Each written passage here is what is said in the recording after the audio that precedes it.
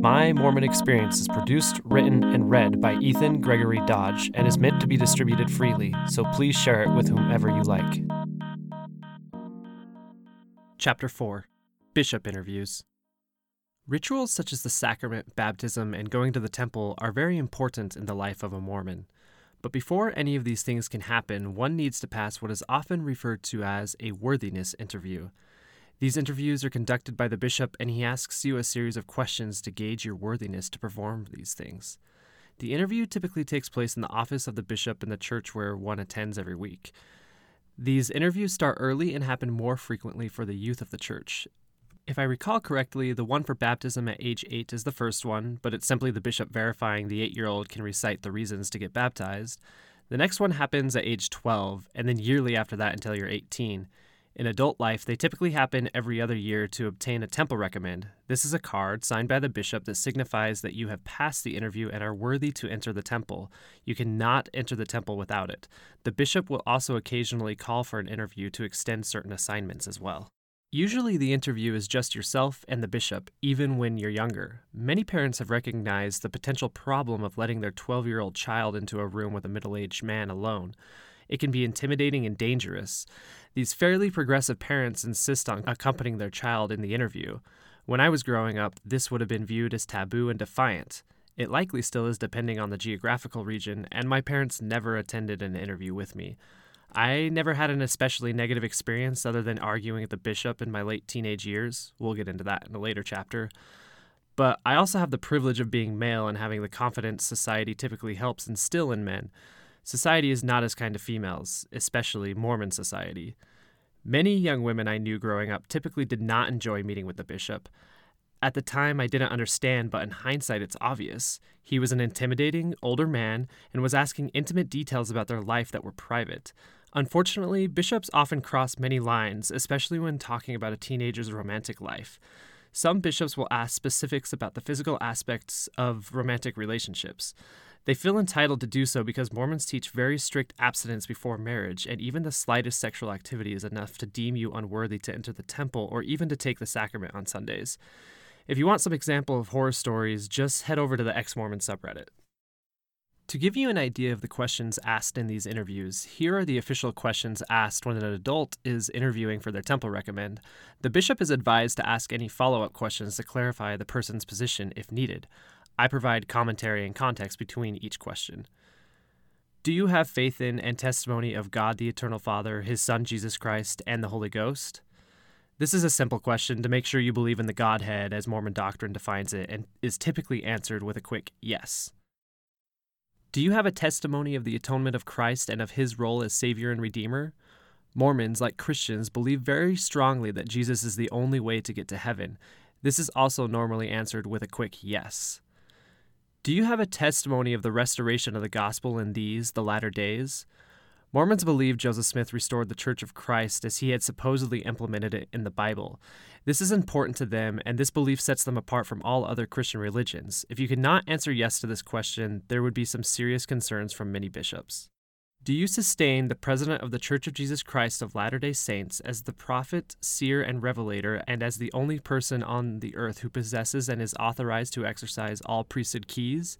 Do you sustain members of the First Presidency and the Quorum of the 12 Apostles as prophets, seers, and revelators? Do you sustain the other general authorities and local authorities of the Church? This one contains a lot of Mormon buzzwords, but basically is asking if you believe God can talk to the current president of the church as a prophet and if you support him in that role. Do you live the law of chastity? This obviously applies to the sexual life of the interviewee and is often where lines are crossed. One would typically bring up concerns here if they weren't married but sexually active, were married but having an affair, were gay, were masturbating, watching porn, or doing anything else the church deems sexually inappropriate. As a youth, had I made out with a girl, I likely would have felt guilty and brought it up here. The first time I was asked this question, I actually didn't know what the bishop was referring to. I was likely 13 or 14 at the time, and he clarified by just asking me if I was looking at pornography on the internet. Is there anything in your conduct relating to members of your family that is not in harmony with the teachings of the church? Here they just want to make sure everything is all right at home and that everyone is happy, healthy, and safe. Do you support, affiliate with, or agree with any group or individual whose teachings or practices are contrary to or oppose those accepted by the Church of Jesus Christ of Latter-day Saints?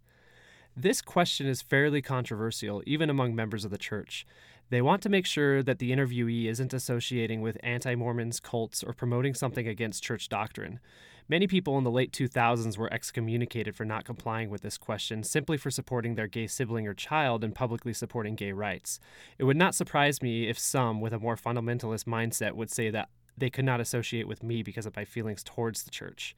I once had somebody tell me that if you wore a shirt with a beer logo on it, you could not answer this question confidently. Do you strive to keep the covenants you made, to attend your sacrament and priesthood meetings, and to keep your life in harmony with the laws and commandments of the gospel? They want to make sure you're going to church. Are you honest in your dealings with your fellow men? Another typical, not surprising question. Are you a full tithe payer? Mormons are asked to tithe 10% of their income to the church. This is the church's main source of revenue, and if you're not paying, you can't enter the temple. This tends to be a conflict of interest for lower-income families as they feel the need to enter the temple and participate in rituals when seeking spiritual guidance in hard times, but they have an extremely hard time paying tithing for obvious reasons. Tithing, to me personally, is a hot-button issue. Do you keep the word of wisdom? The word of wisdom refers to a commandment recorded by Joseph Smith dictating things Mormons can and cannot consume. This is the law that states Mormons can't drink coffee, tea, or alcohol. This is also a very controversial topic and probably the one left most open for interpretation within the church. This topic will be addressed in depth in a later chapter. Have there been any sins or misdeeds in your life that should have been resolved with priesthood authorities but have not been? This is the time where you confess something you have done that may not have been covered in the other questions.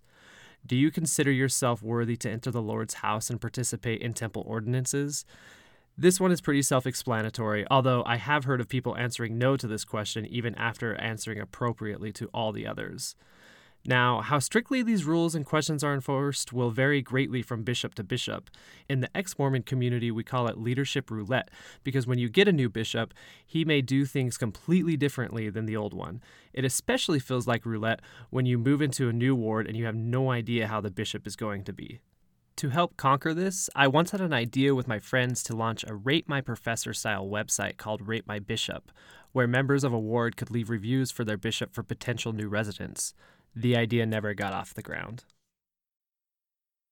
You can read this chapter as well as find definitions, citations, and direct links to bishop interview horror stories at egd.io/my-mormon-experience/4. Thank you so much.